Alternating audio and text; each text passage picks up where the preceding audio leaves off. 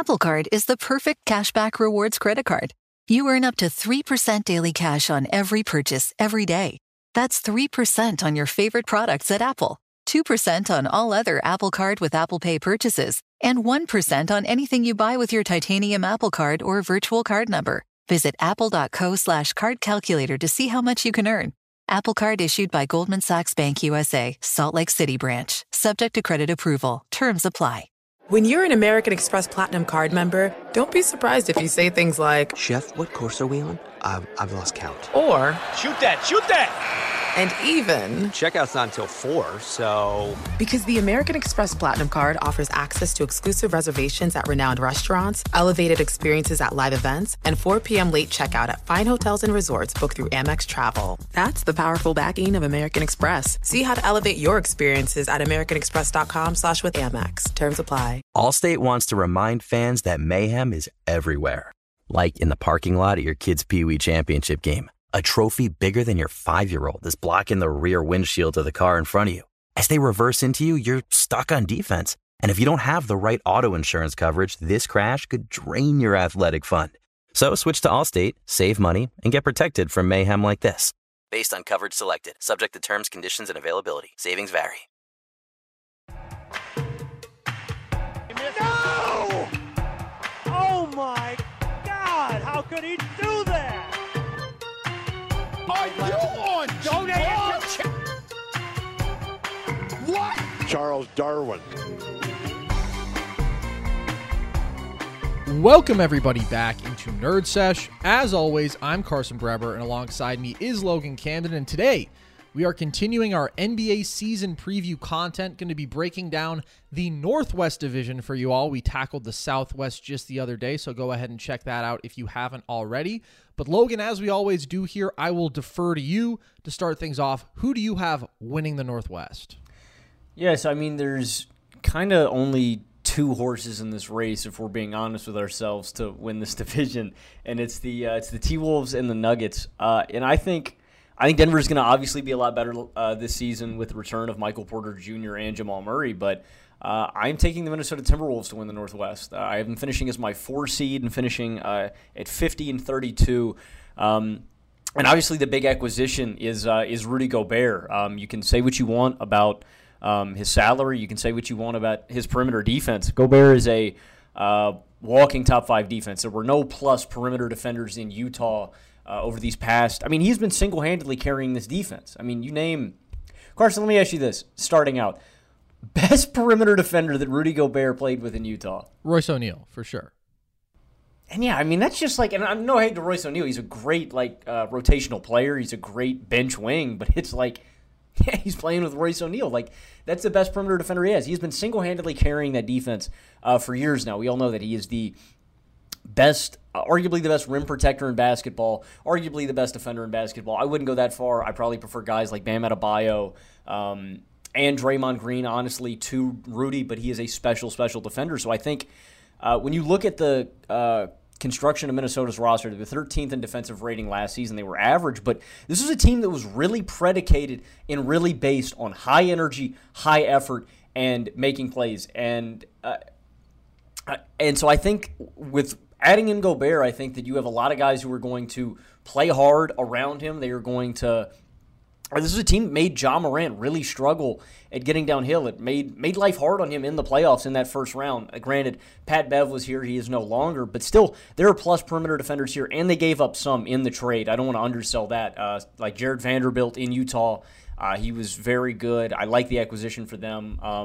But there are still really good plus defenders here. D'Angelo Russell has gotten a lot better. Jaden McDaniels is a good defender overall. So I think it's a better situation for Rudy, and I think this is going to be a top 10 defense. And I think you talk to any Timberwolves fan, I always harp on this, but they always talk about how much D'Angelo Russell has come along as a defender and as a leader of this defense.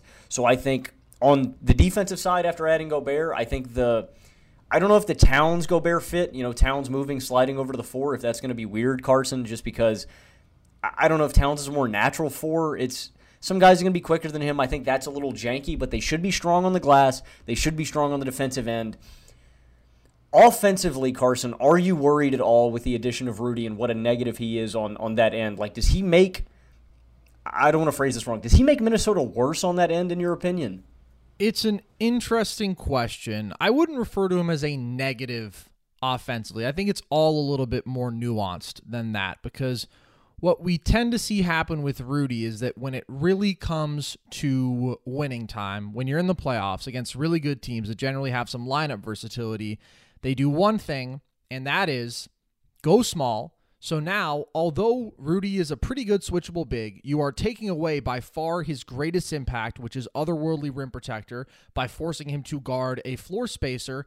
And on the other end, you're pretty confident that if you put a 6'7", 6'8" guy on him who's reasonably strong, Rudy can't do anything there, right? He cannot attack a switch. He cannot bully a guy out of a post. All he can do is catch a lob, roll to the bucket effectively. And he's a really efficient finisher. He's a really great screener. Those are reasons why I would never classify him as a negative player offensively, but he's an exploitable and a very flawed player offensively. And putting him alongside another center, you think, well, that could certainly be an issue, especially when the offense of that other center is such a high priority. I mean, Cat has been the offensive centerpiece here, and unless Ant takes a significant leap, which is very possible, and probable even maybe, but last year Cat was the best offensive player on this team, and he might be again this year.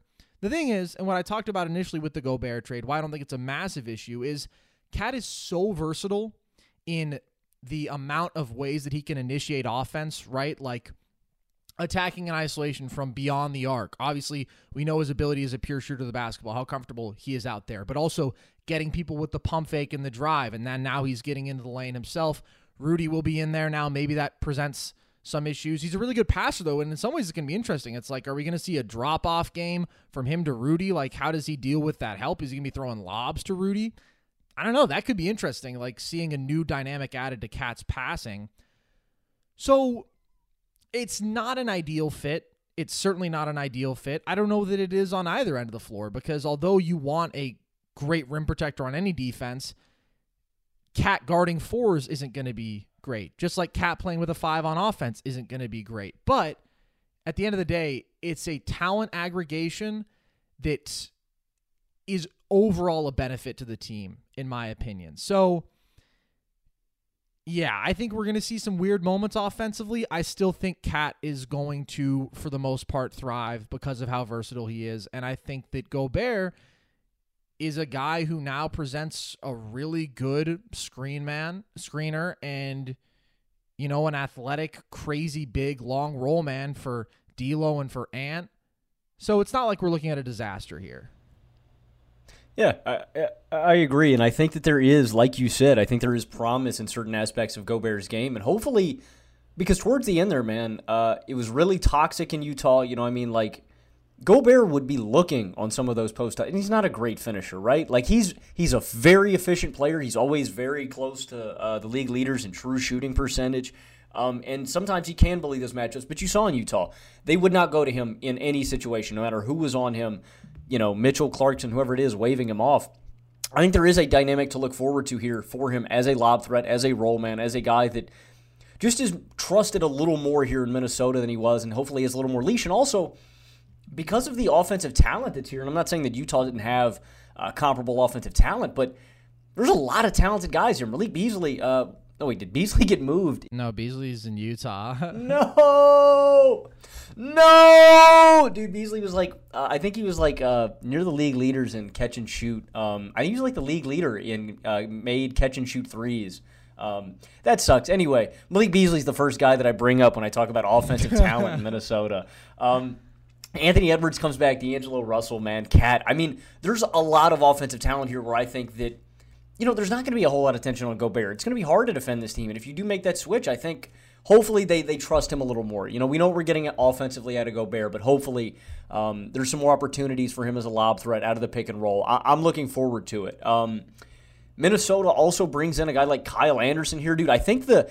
I like Minnesota's rotation even more. They gave up a lot in Gobert in terms of just assets in general, depth, assets for the future and first-round picks, stuff like that.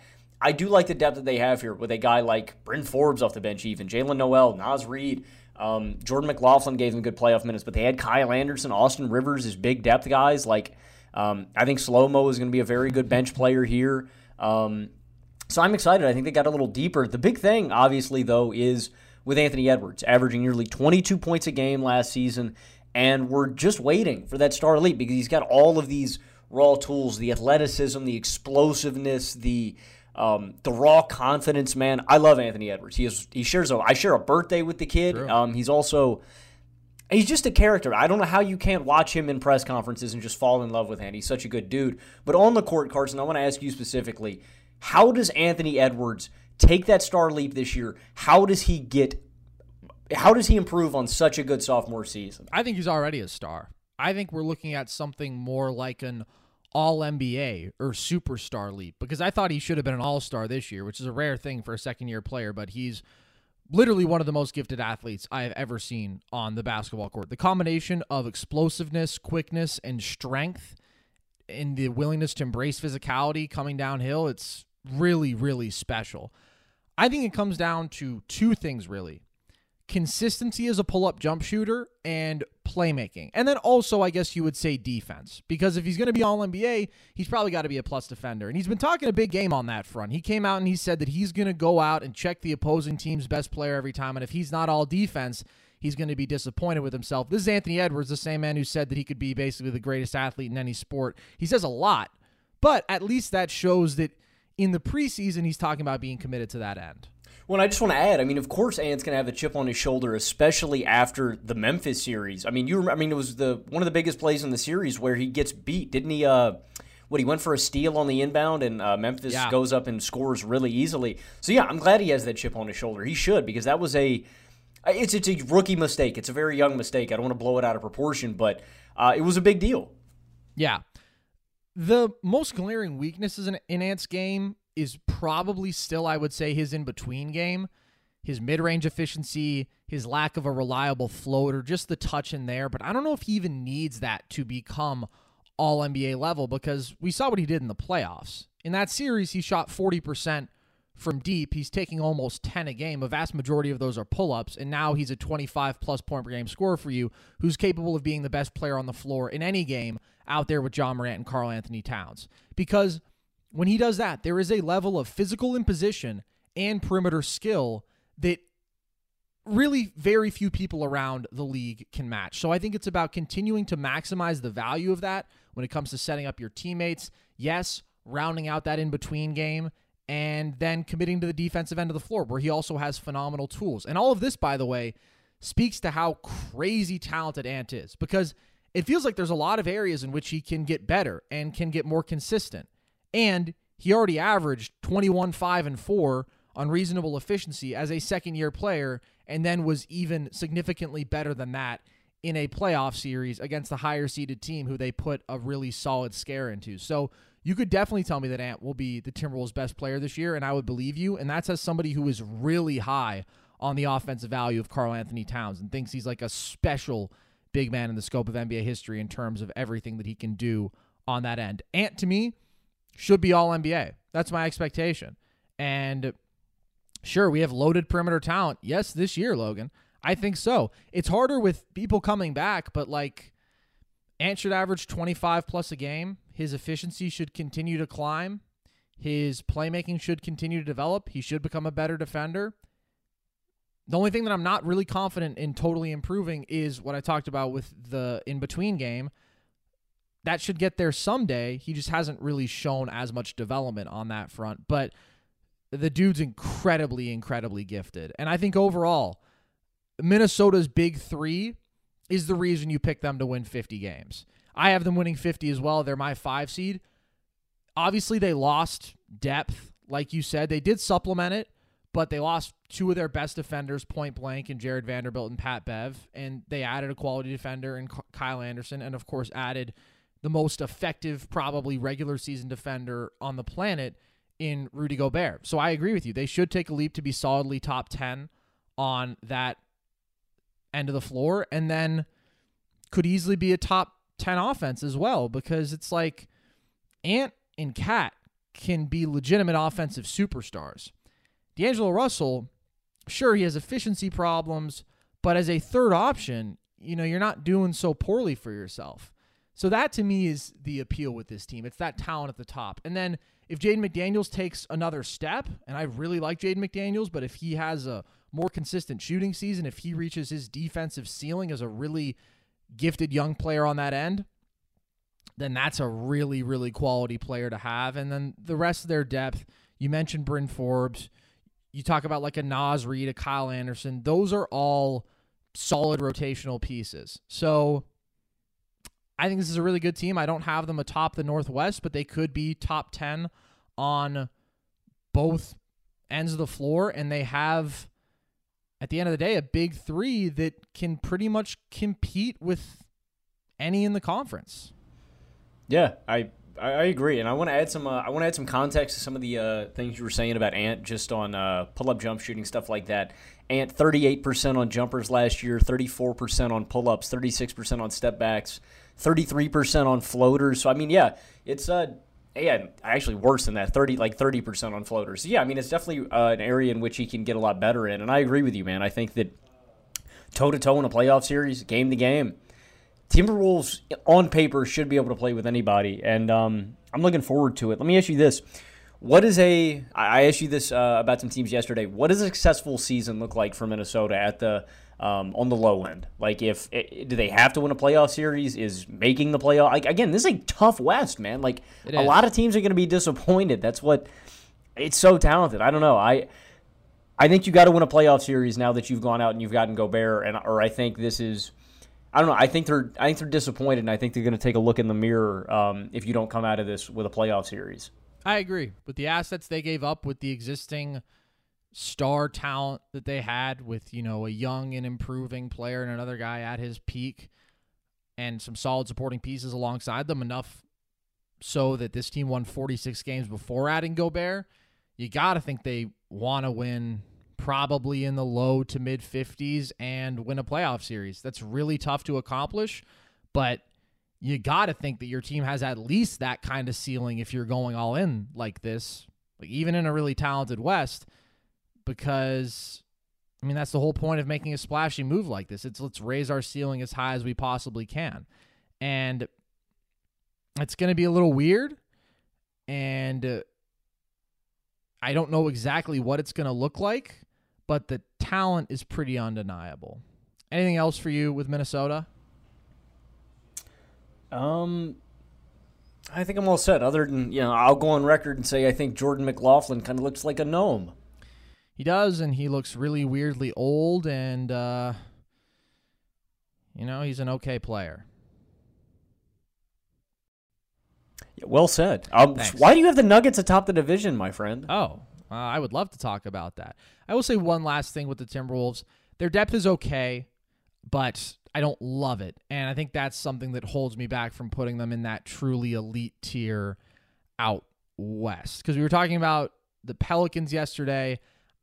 I have the Pelicans winning less games in the regular season. I feel like they probably have a higher postseason ceiling. I just feel like they have, even though they have a couple questions about depth too, I trust their big three probably a little bit more because the offensive value is so undeniable.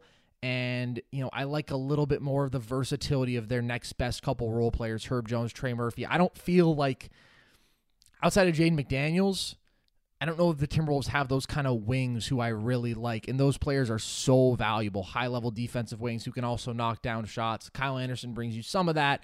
His shots also, though, not great.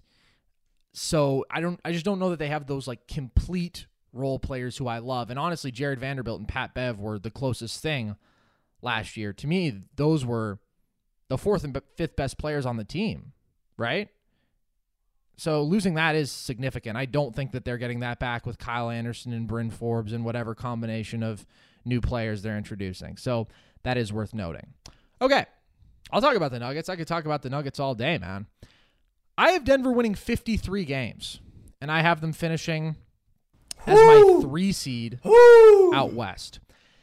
I really don't think it's that hot of a take. I think that the talent that this team has is pretty remarkable, and I will point to the fact that they won 48 games without Jamal Murray for a second last year, and just on Jokic's back, man. With 10 games of miserable Michael Porter Jr. I mean, it was a one-man show and a very deserving MVP award to a guy who I think is the second best player alive right now. Undeniably a top 5 player alive, in my opinion. And I believe the best offensive player in basketball. So it's pretty simple. They were the number 6 offense in basketball last year when Monte Morris or Will Barton, take your pick, was their best perimeter initiator. Now they add Jamal Murray, who is a bona fide 20-plus point per game scorer, one of the most versatile bucket getters in the NBA. And, a guy who last time we saw him was having a career regular season after having a postseason that is like universally memorable, unbelievably. Averaged 26-plus points per game in the 2020 playoffs in the bubble and had career playmaking production. And he didn't quite live up to that in the following regular season, but I do think he's a guy whose value goes up in the playoffs because when you need to just go take over mode, put the ball in my 2 best players' hands, Murray, Jokic pick and roll, he can dissect that as a scorer, and it's an incredibly lethal combination. So you have those two. Michael Porter Jr., last time we saw him for a full season, was one of the most efficient 19-point-per-game scorers we have ever seen. 63% on 2s, almost 45% on 3s. When he has the offensive stars alongside him, like Jokic and Murray, and he is allowed to simply feed off of them as a lethal catch and shooter, as a good cutter, as an offensive rebounder. There are a few third options in the NBA I would rather have. And I've always had this spiel with MPJ where I think his ceiling might be overrated because he doesn't have the dynamic athleticism to get by people. He doesn't have the playmaking to be a lead offensive option. He doesn't have the feel or the IQ, but God, can he shoot the ball at 6'10". And alongside Jamal Murray and Nikola Jokic, that's what I want. A guy who can quickly touch the ball and effectively bring me lightning. So I think that is going to be up there for the best offensive big 3 in basketball, like genuinely. And then I really like some of the role player additions who they've made. They do lose both Morris and Will Barton. Those are good guys who have just been Denver staples over the years, and so it's going to be a little bit weird to see them gone. But why wouldn't Bones Highland be every bit as good, if not better, than those guys? This is a player who had a really impressive rookie campaign, probably an underrated one, and has a dynamic shot-making skill set off the dribble with his handle, with his little bit of his fluid athleticism. Really impressive young player, in my opinion. Bruce Brown, I think, is the kind of role player who you just always want on your team and who had probably a career best season last year and can just do a little bit of everything. Really good playmaker, good defender, good positional rebounder, a good cutter. Like another guy who should fit in well alongside Jokic. Yes, Logan, you're stopping me. I don't know why. I'm on a roll. I know you're rolling, and I love this. This is actually firing me up. I just want to give Nerd Sesh fans a peek behind the curtain right now if you're listening. This is just the most Carson Breber signing of all time. Carson Breber has been a Jokic fan since Jokic came onto the scene. Carson was also a Bruce Brown fan before anybody cared that Bruce Brown existed, bruh. And I just think it's ironic because Carson, you're the first guy that I ever heard bring up Bruce Brown, and you all the Swiss Army knife stuff. I just think it's so funny that it's like, of course Bruce Brown went to go play with the Knights. I bet you're losing your mind. I bet you're ecstatic. I'm reasonably excited, I would say. I'm optimistic. I like Christian Brown as a first-round pick. You're adding a athletic shooter to play with Nikola Jokic. I don't know how much more you need in a dog and a competitor and a smart guy, I would say. And Aaron Gordon, obviously, we know what he's capable of doing as a two-way force and is really important. And he had probably a career season last year and, was so important for them on the defensive end, but also versatile offensively. So there's a lot of talent here, dude. And Nikola Jokic has done a whole lot of winning over the last couple of years. Sure, not at the elite level, but at the, hey, we're going to be a solid playoff team and an elite offense without that kind of talent around him, with the kind of talent that every other playoff team in the league would laugh at. He rolled out there with Monte Morris and Facundo Campazzo as his best perimeter ball handlers, and he won a playoff series. He dragged an even inferior squad to the playoffs again last year, 48 wins. I don't think we can overstate what this man means to an offense. He is the best offensive big man we have ever seen. He put up 27, 14, and 8 on 66% true shooting last year. And I just think, once his three-point shot stabilizes again after it trended down a bit towards the end of last year, you're not looking at a better offensive player anywhere else in basketball. And his playoff averages have been just unconscionable as well. So I'm going to bet on Jokic. I think that's been a pretty good bet over the last couple of years. Anybody who would hold his playoff success against him, I think, is being completely foolish and short-sighted and overly simplistic. Like, yeah, he can be exploited defensively, but what he is giving you offensively is historic. I still don't think the Nuggets will be a great team defense, but they've consistently been solid on that end, and I think they could be the best offense in basketball. I mean, they might be my pick to be the best offense in basketball. They're probably my pick to be the best offense in basketball as I think about it.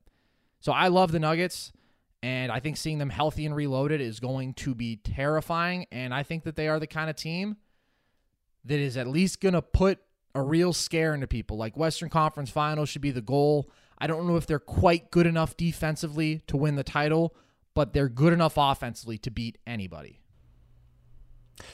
I don't know if you've seen those videos on YouTube, Carson, where it's like fall asleep to Bill Burr's rants. Dude, I could fall asleep to you talk about the Denver Nuggets, bro. Not because you're boring, but just because I'm just so... No, I'm so entranced, bro. I'm literally just... I could just... all day. I actually think I've underrated the Nuggets, and you're good, man. I have them at 47 wins in the 7 seed. No, I'm serious. Like I think I've underrated. I mean, I get to thinking about what a burden it has been for Jokic with so little talent around him, and how hard it has been to just drag this team to the finish line every single game. And that's what I really want to stress on, and actually why I think I've underrated them. Defensively, I think this team is going to be okay. I don't think they're going to be great because Jokic is at the 5, but effort-wise, if it's there, I think they can be close to top 10, honestly. You've got Aaron Gordon, you've got KCP, you've got the Bruce Browns of the world, you've got guys that are going to get it, that are going to give effort. But again, I can't stress enough, game to game last year, game to game 2 years ago, when Jokic has not had pieces around him, every game is a fucking slog, and it's really impressive that they've gotten to 48 wins, that they have been close to 50 with so little talent around them. That's why I think I'm wrong. I think I probably should have had them where I have the Clippers or the T-Wolves or the Suns maybe, like not to spoil my rankings, but I actually don't know how this team doesn't win 50 wins. I mean, Jokic, his games are going to be easy. There are going to be games where the Nuggets have a 20-point lead or a 15-point lead going into the fourth quarter. That has just not happened because when Jokic is not on the floor, this team blows. I don't expect them to be great with Jokic off the floor again. I don't know if I'm as high as you are, Carson, on the depth and on the bench of this team. Like, I really do worry, if I'm being serious, I do worry about the front court depth off the bench. I mean, who is it? Jeff Green and DeAndre Jordan? I mean, who are your bench 4s and 5s? I hope DeAndre Jordan doesn't play too much. It's mostly Jeff Green and, sprinkle a little bit of Boogie Cousins in there. I guess Zeke Naji, maybe. I don't know. I don't love that. Of course, Zeke Naji. Yeah, I really like Zeke Naji, actually. I should have mentioned him. Yeah, I do too. Outside of that, though, I do like the guard depth, man. You mentioned Christian Brown. You mentioned...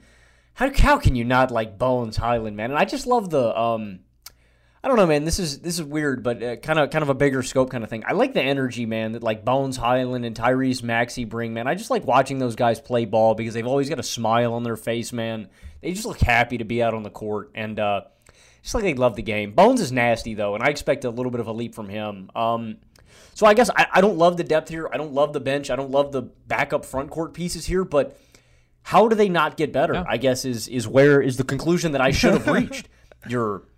I should have reached. I made them worse. I have them winning one less game. The West is tougher. Again, the West is super tough, but I do think I undershot them a little bit. I probably should have them closer to the...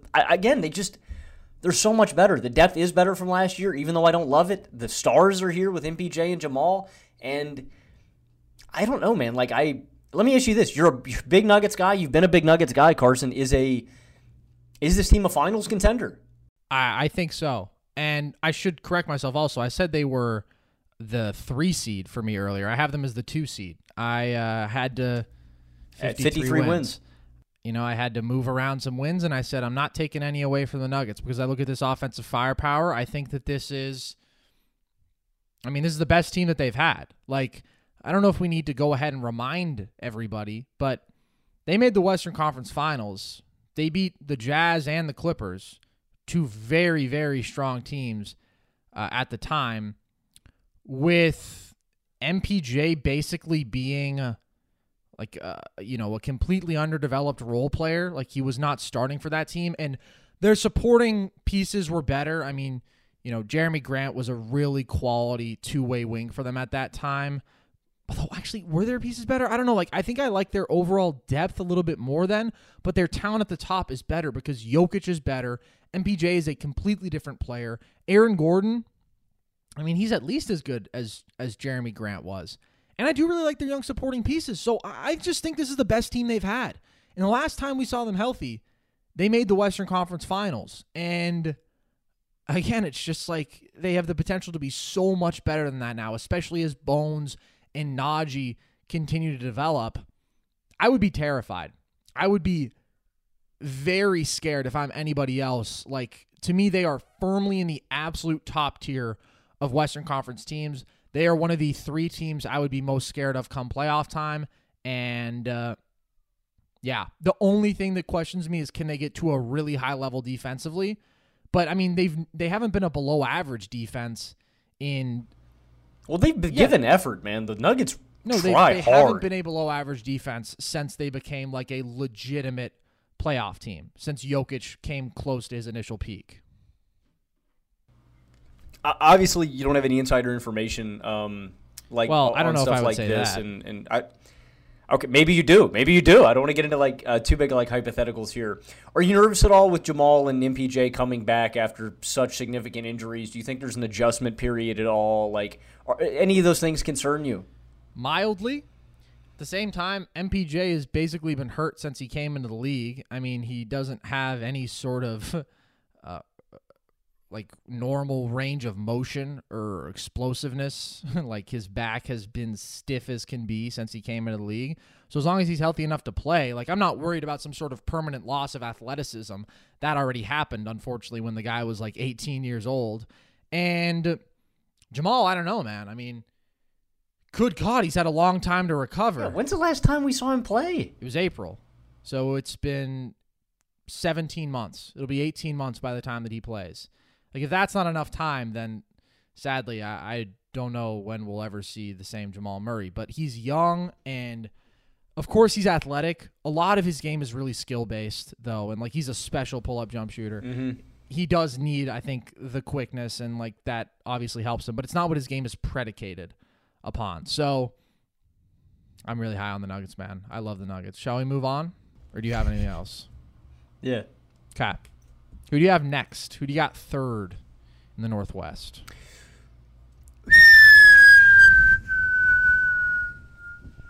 Yeah. Okay, now that we've fallen all the way out of the playoff picture, I've got the Portland Trailblazers. I have them missing the playoffs. Spoiler, I got my Kings making the play-in, baby. Get hype. I got the Trailblazers barely missing out on the playoffs. I don't know, man. There's a lot of questions that I've got about the Blazers, obviously. Damian Lillard comes back, is not afraid of the grind, comes back here to Portland. He's not good last year. Damian struggled. I'm expecting, throwback Damian Lillard, I'm expecting him to be great. He shot 40% from the field, 32% from deep, 24 points a game. I mean, it's a very tough situation as always, but that's just not what you expect out of Dame. You expect a much more efficient guy. And you know what? I don't want people to extrapolate that and make it a bigger deal than it is, because a lot of guys open a new season and struggle in the first, 2 months of the year. So I don't even think that's a big a deal. I think Dame comes back, and I think he's there is a point, at that age 30 mark, you know what I mean? Where guards do fall off. That does scare me, but I'm not expecting a major fall off from Damian Lillard. That being said, we would need an MVP level effort, in my opinion, from Damian Lillard to get this team to playoff contention. I mean, you got a lot of guys who I think are going to work hard. Jeremy Grant, Josh Hart, Gary Payton II. I think they're guys that are going to play hard and give you a lot of effort defensively. And I think that A guy like Ant Simons, who started alongside him. Again, Carson is very, very early to these basketball trends. I was on the Ant Simons train before a lot of people. Did a great breakdown on his game on YouTube, which you guys can check out. You expect Ant Simons to be a star. I expect him to be a star as well. 20 points per game, I think, is not out of the picture again this season. He was tearing it up the second half of last season. He averaged 17 on the year, 4 assists a game, very, very efficiently, over 40% from deep. So I'm expecting improvement from him as well. I think they're going to be a fun team. You got a young guy like Shaedon Sharpe to watch, but I'm going to be honest. The depth here blows. I hate it. Having Nas Little as your 8th guy, or I don't know, man, Eric Bledsoe. Nas Little slander? Yeah, Nas Little slander. Nas Little is solid. It's just he's mid. He's mid. What do you expect their 8th guy to be? That's true. But Frankie Cappuccino? You don't just find a Frankie Cappuccino strolling down the street and say, hey, I want to be the last guy in my playoff rotation, pal. That's essentially. I think Nas Little's a perfectly respectable 8th guy. In fact, I think he might be their 7th guy. I don't know what the hell Shaedon Sharpe's going to look like.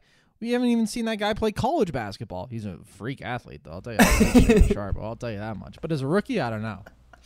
So, basically what I'm saying is I wish Frankie Cappuccino was the 8th guy instead of Nas Little. There you go. I don't know, man. I think this is going to be a very middling team. I like Chauncey leading the charge. They were dead last in defense last season. I don't know why they wouldn't be. I mean, the Blazers were not a very effort-intensive team. That's going to come down to effort. I think this is probably a bottom 20 defense. You've got Nurkic at the 5, too. And then on the offensive end, if they can scratch top 10, maybe you're looking at a play-in. But, I mean, again, that's a superhuman effort, in my opinion, from Lillard, from Ant Simons. It'd be a huge carry job, in my opinion, if this team makes the play-in. I think, flat out, that it sucks for them because the West is so deep this year. Traditionally, I think the Blazers would be in this 10 or 9 spot. But with the Kings' improvement, with the improvement from other teams in the West, I think they're the best of the worst teams. You know what I mean? You're literally in no man's land right here, and I think it's a bad spot to be. Maybe you disagree, but I think they are the best of the worst teams because every team below them, in my opinion, I have the Thunder, the Rockets, the Spurs, and spoiler, I have the Jazz below them too. I think they're all definitively worse than the Blazers, but I don't think the Blazers are anywhere close to being as good as any of the playoff teams or play-in teams. I mean, do you disagree? What? You don't think the Blazers are close to being as good as the Sacramento Kings? Well, yeah, obviously they are, brother, the Kings. But I'm trying to be optimistic this year. I think the Kings are going to win 40 games. So what's your official win prediction for the Blazers? 33 wins, 11 seed. Ooh, I think you're low, brother, man. Let's do a quick little thought exercise, okay? Yeah. How inferior is this roster to the 2019 Blazers who won 53 games and went to the Western Conference Finals, okay? Damian Lillard. Damian is slightly regressed. Has he? I'm not so sure because, I mean, the 2 years prior to this really weird injury-riddled season on a terrible team, Dame was, inarguably better than he was in that run. His last two fully healthy seasons, he was 29-8 on better than 62% true shooting. Totally took a step as a playmaker and upped his scoring production too. So I don't want to forget who Dame is. That is a guy who has carried his team to the playoffs every single year and has been among the league's most productive offensive players every single year with some rosters that really you've always shrugged at. CJ, I love CJ, dude. I don't think Ant Simons is at all a small step down. I mean, what? Second half of the season, Ant Simons was 23-6 on 61% true shooting. He's one of the best pick-and-roll ball handlers in basketball. He's one of the most special pull-up jump shooters in basketball. He's got a nasty in-between game. He's really quite a quick athlete. He doesn't weaponize it all that much by getting downhill, but guess who else didn't get downhill? CJ McCollum. And I think he's a better playmaker than CJ. Than CJ? Then CJ, yeah. I mean, CJ's gotten better and I think is honestly showing it more in New Orleans, but Ant was the primary ball handler for this team for half the year, and he crushed it. I mean, he produced like an all-star offensively. I think that's one of the most dynamic backcourts in the NBA, point blank. People are talking about Ant as a Sixth Man of the Year candidate. Ant's the second best player on this team. Put him and Dame out there together. Sure, stagger their minutes. Yeah, guess what? There's going to be defensive problems. I don't know how you can avoid the defensive problems. They always had them with Dame and CJ, And I think you lean into having your best offensive talent out there, and that indisputably includes Ant Simons, okay? Nurkic is not quite what he was. I will concede that, but it's not like a major step back, in my opinion. Then you have Jeremy Grant, who is certainly significantly better than any wing on that team. Like, Aminu and Mo Harkless formed a really, really good defensive tandem. That was huge. I think that's why that was the best Blazers team yet, because it was their best defense on the wings yet, and defense was always their massive issue. Jeremy Grant, when we saw him in Denver, was a pretty darn good defender and a way more offensive game than either of those guys. Obviously, he scored 20 a game for the last 2 years. And I think once you bring him back to that third option level, arguably even fourth option, and he can be that 3-and-D wing with some creation, attacking closeouts, the occasional pull-up jumper, because that's really where he struggled when he was forced to be like a lead wing. I think he's going to be great. I think he can be an efficient 15-point-per-game scorer and a really good defender. And then his contract doesn't look so bad, and you're like, yeah, I really like him as our third best player. And, I mean, the rest of that 2019 Blazers roster was unimpressive. You had Seth Curry not nearly at his best. You had Enes Kanter. I mean, that was pretty much the playoff rotation, wasn't it? Rodney Hood was in there. A little bit of Zach Collins and Myers Leonard. My point isn't that this team is going to win 53 games and go to the Western Conference Finals, because the West is better than it was back then. And that was kind of even a flukish run back then. A little bit, I would say. They had a favorable draw overall. But is this roster 20 games worse than that? I don't think so at all. I think I like this roster pretty much as I've liked any Blazers roster ever. And if Dame is what he was for the 2 years before last season, and if Ant Simons is what I think he is, then dude, Josh Hart and Gary Payton are, perfect role players, dare I say. Like, who does their job better than those two guys around the league? There's not a whole lot of options. Going to bust their ass on both ends of the floor. Josh Hart's going to rebound the hell out of the ball, knock down open shots, make good decisions as a playmaker. GP2 is going to clamp up defensively and cut like a wild man on offense and just take really smart, efficient looks. So I'd like that top six. I'll tell you one thing. This roster is more talented than the Lakers roster. I don't even think it's very close. Now, the Lakers happen to have LeBron James and Anthony Davis, but I think these two teams are firmly in the same tier. I would go my 8 playoff teams, Lakers and Blazers, as pretty clear play-in teams, then Kings, then you have the cellar 4. I think this team is, no offense, somewhat clearly better than the Kings. Because they have like a legitimate offensive superstar who always carries his team to the playoffs when healthy. And I like their role players more, and their second through fourth players are also pretty damn good. And Shaedon Sharpe is immensely talented. And, dude, if he is just the athlete that we know he is, the pure shooter that we know he is, and the defender that he was in high school, well, obviously he won't be, like, comparably dominant because he's taking a huge leap. But if he's, like, a good defensive rookie, which given his athleticism, his competitiveness, how he competed on that end in high school, he very well could be, then guess what? That's a good role player right there. And Nas Little's fine. And boom, we're 8 deep. So I still only have this team winning 40 games. I have them as my 10 seed, but I don't see how they only win 33. I think that is disrespectful. The West is too good for them to like make any sort of noise, but they are too good to be thrown into the best of the worst teams. Good Lord, Logan, they're not. Bro, exactly I just didn't want to put the Kings there again this year, bro. I don't want the Kings to be there. Well, guess what? They belong there more. Yeah, I know, and they're going to be there at the end of the year, and I'm just like getting my hopes up again because of Fox and Sabonis. Yeah, I know. The Blazers are going to make the – I'll tell you what's going to happen right now. The Blazers are going to make the play-in. The Kings are going to miss it. I'm going to cry, and then we're going to, go on about our days. Yeah, this is kind of more like of what I want to happen than anything else. I think that if – That's always a good way to predict because the Steelers won the Super Bowl last year, right? Bro, this is different. I'm predicting the Kings to win 40 games. If that doesn't... Yeah, all right, that is different. What's different, bro? The Steelers are not going to win another game this year. I think you're right. I think I'm underselling this roster a little bit, but if Damian Lillard isn't... Let me ask you this, man. If, like, Damian's... Let me ask you this. Would you rather have Kyrie Irving or Damian Lillard? Damian Lillard. Actually, are you serious? Yeah.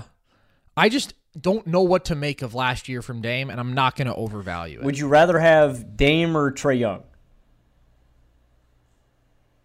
I think Dame. Really? That one really surprises me. Okay, so what is Dame like 3, or would you rather have Dame or Ja Morant? I mean, again, this is where it's like, how do you value last season for Dame? But I'll tell you one thing. I would rather have Dame from 2 and 3 years ago than Ja Morant. Like the last 2 full seasons of Dame, I would have above everybody at the point guard position except for Steph Curry. Yeah, so I mean, I'm not predicting like a downfall, and I don't want to take too much. I mean, but if Dame isn't, I don't know, if Dame isn't at where he was 2 years ago, I think this team does struggle, like a lot.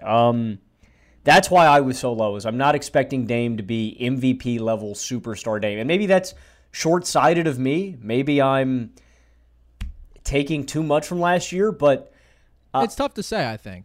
That's why I have them at such a low mark, because I think if Dame is not at superstar MVP level, I think this is a lot harder for the Blazers to be a really good team. That being said, I somehow predicted the Kings to win 40 games. So who fucking cares what I think, right? Yeah, well, we all have our flaws. No, listen, the Kings have a very solid roster, but I think the Blazers have a better roster. And I think Dame could take, 5 to 10% of a step back from what he was 2 and 3 years ago, and this team would still win 40 games. Like, I don't think he has to be as superhuman as he was then, but he certainly has to be better than what he was last year. And I fully expect, dude, we saw a 29-game sample size. Yeah. Right? There's freakishly poor perimeter shooting I think you can attribute to a huge portion of Dame's struggles, the kind of stuff that just, from one of the literal best shooters we've ever seen will not be sustained. It is random, too. It was, like I said, man, a lot of guys struggle in the first 2 months. Yeah, precisely. But I like the Blazers. I think they're going to be feisty. I love their backcourt, and I really like their role guys. And, the thing is, I don't know where they're elite. I don't know if they can be an elite offense. I think they can be a borderline top 10 offense. I think they have one of the best backcourts offensively, and, there's talent around them. But Jeremy Grant, Josh Hart, GP2, none of those guys are elite shooters. Obviously, you don't have a floor spacing 5, so I worry a bit about, maximizing the value of their backcourt just with the supporting pieces. I still think they'll do pretty well. And then defensively, they're fighting an uphill battle. I would expect them to be probably 20th in the league defensively. They're going to be mediocre, but I think mediocre is a win for them when they were, historically bad, because adding Hart, adding GP2, adding Jeremy Grant, those are legitimate pluses defensively, and that matters. Okay. I'm excited about the Blazers, though. I got to say. I think that this is going to be a fun team, and I'm glad that Dame isn't being left with nothing, which it kind of seemed like was going to be the case for a second there. All right, now we're into the cellar. So who do you have next? I've got the Oklahoma City Thunder at it's my 12 seed, right behind Portland with 25 wins. And I don't know, man. I guess let's just talk about the young guys that they have, because the Thunder are not going to be good. I don't know if they're going to be fun to watch, considering what Sam Presti and company did last season when they benched Shea. I know Shea got hurt or whatever, but this team was trotting out just randos towards the end of the year. So Oklahoma City's not going to be good, but hopefully we can see some of this young talent progress. The big thing, obviously, looking forward, I know you were excited, Carson. I was very excited. You said Chet might be one of the best prospects you've ever evaluated in your life, and I was really excited to watch him play this year. Unfortunately, Chet suffers a Liz Frank injury to his right foot, and not the Lizzo injury. Bro got the Lizzo injury. It's an injury that obviously the most famous person to get it was Kevin Durant. The least famous person to have it happen to was my dad. Also suffered the exact same injury. It's tough. It's tough to come back from. It is the bone that goes over your foot and connects basically your ankle and your foot, and it's a hard injury to come back from. A lot of people need screws put into their foot. It's what they ended up doing. You got a screw loose, pal. I do have a screw loose. I got a few screws loose. The one in my dad's foot is tight, though, because they had to get his foot right because of the Liz Frank injury, right? Right. Hopefully that doesn't happen, but it can make it really hard to move around. It makes shit really stiff. So I hope that I hope that Chet comes back from that. He doesn't lose a whole lot of mobility and stuff, and I hope that he still has that same lateral quickness and can be a force on the defensive end because honestly, man, I mean, we talk about, and again, we're honestly looking a year in the future if we're talking about Chet's game again, but defensively, Are you talking about Chet Hanks? Who? Chet Hanks. Did Chet Hanks get the Lizzo injury? Who is that? Yeah, Chet Hanks. I actually don't know who that is, Carson. Anyway. Tom Hanks' son. Is it actually? Oh, this Yes. guy. Bruh. Never mind. I didn't know that Jimmy had the Lizzo injury. Shut up. It's hard to come back from, bro. You lose a lot of mobility. My dad started moving slow after that happened to him, bro. He was already moving slow. He's like 50. I don't want to see that happen to Chet. He's a young man. So anyway. Not a great actor. There's a lot of other young talent, bro. The Oklahoma City Thunder segment. I like Dieng. I like Trey Mann. I like Shai Gilgeous-Alexander. I liked Ty Jerome before they shipped him off to Houston. Yeah, I don't know. I mean, I like Trey Mann a lot. I think Trey's going to be special this year. I think Shai gets better. A lot of people think that Shai has the superstar ceiling. I don't really see that with Shai. I think Shai struggles with his jump shot a little too much right now. He was one of the most inefficient jump shooters in all of basketball last season, off the catch, off the pull-up. And it's a hard situation. I want to emphasize that, too. It is a very hard situation. Yeah. He is the guy with the ball in his hands all the time. He's got a very big burden on him. So hopefully maybe that changes in a better situation. I don't know if I see a superstar ceiling with Shai, but again, this is his team. It's his roster. He's going to take that leap. What a better scenario than here for him to improve on his game. And there's a lot of young guys, again, to like. Dieng, who is 6'10", a fluid athlete, 220 with a little bit of a handle. When his shot is going, he's an impact player. He's a lot of fun to watch. Josh Giddey is here. He's a special passer. I hope he improves his scoring arsenal. That's really all he is missing. And like I said, I mean, there's so much young talent here. But it's going to be ugly like it was last year. This team's going to stink, but we'll see who improves. Who are you looking? Is there anybody specific that you're looking to break out this year that you think takes a big leap out of this crew of young guys? I think Giddey is the man to watch, and I think people are going to be disappointed because I think that kind of the reality with Giddey is that he came onto the scene and showed immediately his incredible skill, which is his otherworldly passing, which is the thing that made me initially fall in love with him as a prospect when he was being talked about as a guy who was going to go, at the very end of the first round. And then he goes 6th overall and is one of the most glaringly flawed scorers that I think we've seen drafted that high in quite some time. I mean, especially, given how loaded that class is. Like, he is by no metric a good jump shooter. I mean, certainly not pulling up, right? Like, literally the way that his shot is configured currently, he cannot shoot a fluid pull-up jumper, and he's not an overly impressive athlete. So it's pretty hard to see how he's going to score the basketball at even an average level and an average efficiency, in my opinion. So that's the thing to watch, though. I mean, if he can figure some of that stuff out, because he's probably the most intriguing developing young guy just because Shai is so good that we pretty much know what he is. I mean, you're right about the jump shooting consistency. That's the one thing. But in terms of just, hey, I can get into the lane pretty much whenever I want, and I'm a pretty good passer, and I can give you 23 a night. We know that Shai is going to do that. The biggest thing was just his efficiency literally went from being like elite to horrible because he went from being a 42% three-point shooter to a 30% three-point shooter over the course of one season. I think he falls pretty firmly in the middle. I think he should be around that 35-36% range. But yeah, I mean, his raw production should be good, and he's the main reason I have this team winning as many games as they do, because he's flat out way better than the best player on any of these other bottom-tier teams in the Western Conference. Like Jazz, Rockets, Spurs, I'm sorry, none of them have a Shai Gilgeous-Alexander. Outside of that, though, this roster is quite underdeveloped, and,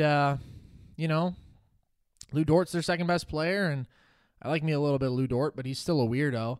And Dieng is interesting, but super talented, super raw, though. I mean, in the NBL, he was sub 40% from the field and 27% from deep, and that's a really good league, but I think that just tells you consistency of the shot making has a long way to go. No Chet, so it's like Another season in the cellar for the Thunder, and part of this will come down to how much do they compete. That's the reason I have them above the Jazz, honestly, is I think they'll compete harder. And a lot of times with the worst teams, it can come down to who has the best player and who is going to, grind more on defense pretty much. That's why the Thunder won 24 games last year. They were an abysmal offense, but they were 18th in defensive rating, and they really scrapped out there some nights, although they did also play like 30 guys over the course of the season, because by the end of the year, the last 4 games was just a joke. Like, they weren't playing NBA players at all. But I think that they will probably compete similarly. I think SGA will win them to a decent amount of wins.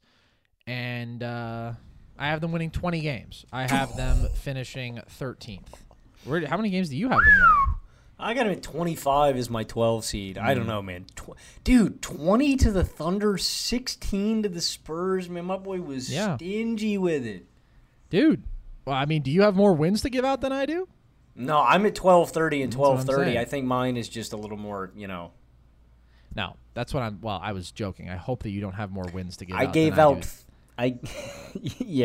gave out 4,000 wins, bro. No, that's no good.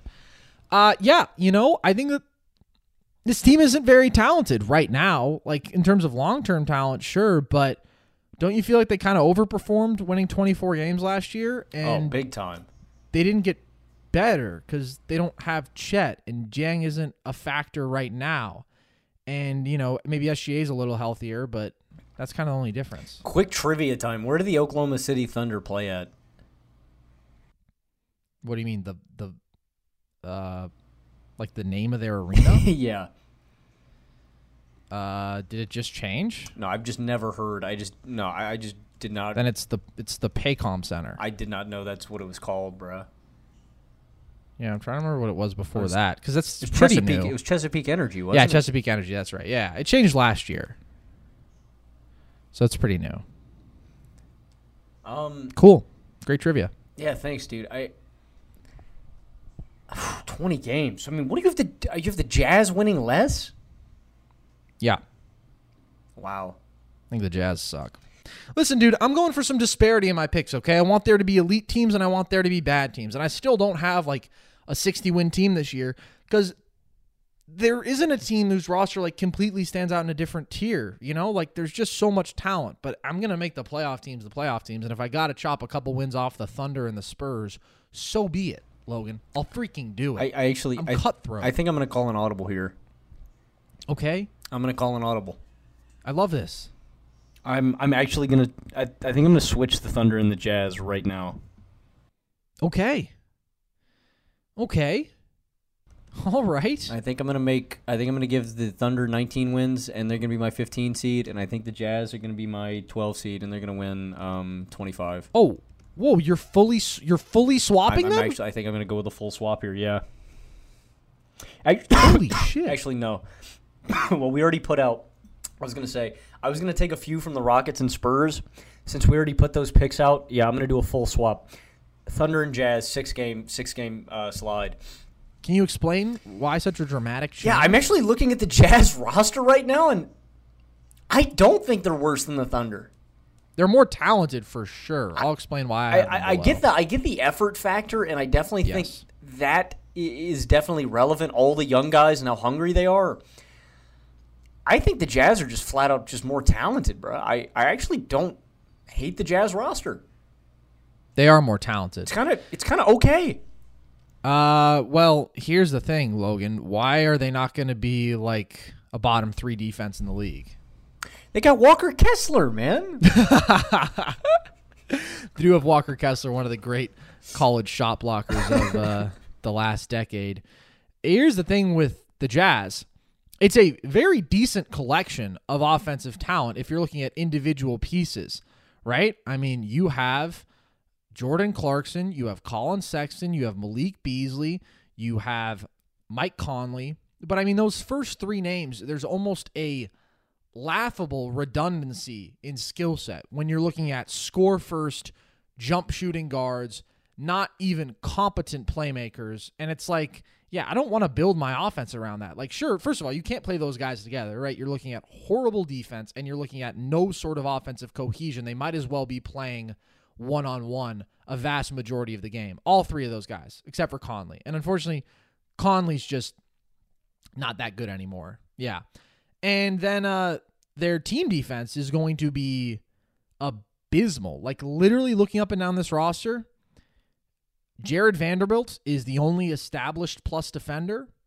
And, you know, if you want to bet on Ochai and Walker Kessler being that, I think they will be long-term. But as rookies, not a lot of rookies who are, like, legitimately above average NBA defenders. So I do think it comes down to the Thunder are going to play harder on defense. And, like, I don't think the Thunder are going to be able to score, dude. They won't. They couldn't score last year. I know. I think it's going to happen again. I think it will too. But guess what? They won more games than the Rockets, who were a more talented offensive team. That's true. I think the Jazz played competent defense. Yeah. I don't know, man. I just think the Jazz just have more bucket getters, man. And Stanley, they have way more bucket getters. Stanley Johnson's a plus defender. Yeah. Okay. Yeah. Fair. Okay. Great. They have three. Stanley Johnson and Jared Vanderbilt. And Ochai. But yeah, he's a rookie. We don't know. I don't know, man. And they have Jared Butler, you know? I mean, of course, they have Lauri Markkanen, too, who's like a talented offensive player. But I just look at that and I think, sure, they have better names. It doesn't mean almost anything to me. I'm excited to see Colin Sexton. You know, like, let's see what he looks like. He had a really good year before. Last year, obviously, he was bad and then got hurt. But the year before that, he was like 24 a game on solid efficiency. And he plays, you know, a selfish brand of basketball, but he can score that thing. Yeah, I mean, Sexton, Beasley, and Clarkson honestly feels like kind of a definitely a redundant trio in the backcourt. That being said, I don't know, man. They are going to have shooting. I get what you mean fundamentally, the offense versus defense debate here. And the big man situations. Oh, it's ass. It's ass, dude. It's actually, you're counting on Doak and Kessler immediately. And the defensive. And Doak is hurt. And the defense on the perimeter is non-existent. It is non-existent. Walker Kessler leads the NBA in blocks this year. Gobert 2.0 is what they would need to be the 20th best defense in the NBA. Wow. So I mean, can you reiterate for me again? What's your seeding here? What's the win total? I have the Jazz at 19 and 63. I have them as the 14 seed. And I do not deny that they have better offensive talent. I mean, you could argue them winning 25 games. I'm not going to push back against that because their offensive talent is better. But I also think there's a possibility we see, since they care so little, them being very liberal with sitting guys. I mean, they have a new head coach. Will Hardy steps in here. Do you think that they're just going to throw in the towel off rip? Do you look at this collection of players and think, what a bunch of committed winners and unselfish? No, there's not one here. There's actually not one. That's my point. Maybe Mike Conley. No. Actually, never mind. No, that's a good point. There's actually Johnny Juzang is the best winner here. Yeah. So I won't push back. I won't say you're a fool for having them win 25 games because when I first looked at just the names on this roster, like after the Gobert and Donnie trades, I thought, well, they have some pretty good basketball players in a vacuum. I think together it's going to be not so great. 19's a low number. It's a low number. Did anybody in the NBA win under 20 games last year? That's a good question. Let's all scurry to look. Because I don't think so, right? 20 wins, Houston. Yeah, that's the worst. So picking, I have two teams winning fewer, but I'm betting on the disparity growing this year. Yeah, well, it's got to happen at some point, right? And now is as good a point as ever. I mean, the Spurs launching a full rebuild, the Jazz launching a full rebuild. Right, we have some really bad teams this year. Well, I mean, even compared to like 5 years ago, I look at the talent with some of them and I think like, it's okay. Like, that's what I was saying. Like, if you didn't tell me I had to pick an amount of the proper number of wins collectively for the league, you could talk me into any team picking them to win 30 games. The Thunder might be the hardest because their talent's pretty bad. No, I would. You could not talk me into that at all. Yeah, but SGA, cheers to SGA. Yeah, you know what? I think you're right for the most part. I mean, I think this is going to be a decent 3-point shooting team. I think they are going to get buckets. I think we're going to see some 120 to 130 games, or some 120 to 1 where they're just getting lit up. Even worse. You said it. There's a lot of individual pieces that I like in a vacuum here. I like Jared Vanderbilt. I like Sexton. I like Ochai. I like Stanley. I like damn near every guy on this roster. It just... Yeah. That's why, I don't know. I can't have him in the cellar because I actually, damn near every guy on this list, there's a positive. If it's Nickeil Alexander-Walker, if it's Markkanen, if it's Saben Lee, I don't know. There's Saben Lee. In my opinion, they're a little, they are more talented. That's why I'm going to give them more wins. So I'll leave it at that. I think you're right. Their defense, this is probably the worst defense in the NBA. And actually, not probably, this will be. Them or I don't know, I was going to say Indiana, but they have Miles Turner. Yeah, this is probably going to be the worst defense in the league. I think I'm going to change one win in my predictions just because I want to do something spicier for the playoffs. This is purely selfish. This is purely so that I can feel better about my predictions overall. I'm going to bump the Nuggets down a win, bump the Suns up a win, which flips my 2 and 3 seeds. Because I want a certain first-round matchup for a certain somebody so I can get a little bit spicy. Okay, so Nuggets 3 seed, 52 wins. Yes. God, that's a haunting yes. Yes, well, because I'm going to get spicy. There's something sinister on your mind, bro. I'm a very sinister character. Well, just a certain Instagram comment reminded me of how I want to get spicy. Okay. Any final thoughts on the Northwest Division, Logan, before we wrap this thing on up? They suck. Well, the bottom 2 teams are really quite horrible. All right, ladies and gentlemen, that's going to do it for us here today. Hope you guys have enjoyed this little bit of NBA preview content from us. As always, you can find us in a number of places. TikTok at NerdSesh is probably the spot I would recommend you to go the most. That and this podcast right here, where we're going to be coming out with the most content. But, of course, we'll continue our NBA preview content up to that season launch date on October 19th, and then we'll stop entirely and not talk about the season at all. We are only interested in preseason predictions. You can check us out on Twitter at nerd_sesh, Instagram at nerdsesh. We're posting graphic content with all of our predictions there, and also might drop a little bit of video content from some of these pods. You can always sign up for SoBet. You will find the link to that in our newly set up link tree, which has really all the relevant Nerd Sesh links in really our bio anywhere. So go ahead and check that out. It's a subscription sports betting service where you get picks from us and a bunch of other influencers, bunch of betting experts. Pretty regular content there, so you can go ahead and check that out. There's a lot of good stuff. You can sign up with our referral code NERDSESH. And stay tuned in for the pod. Stay tuned in for the talks. Stay tuned in for the tweets. With that, as always, I've been Carson Breber. I've been Logan Camden. And this was Nerd Sesh.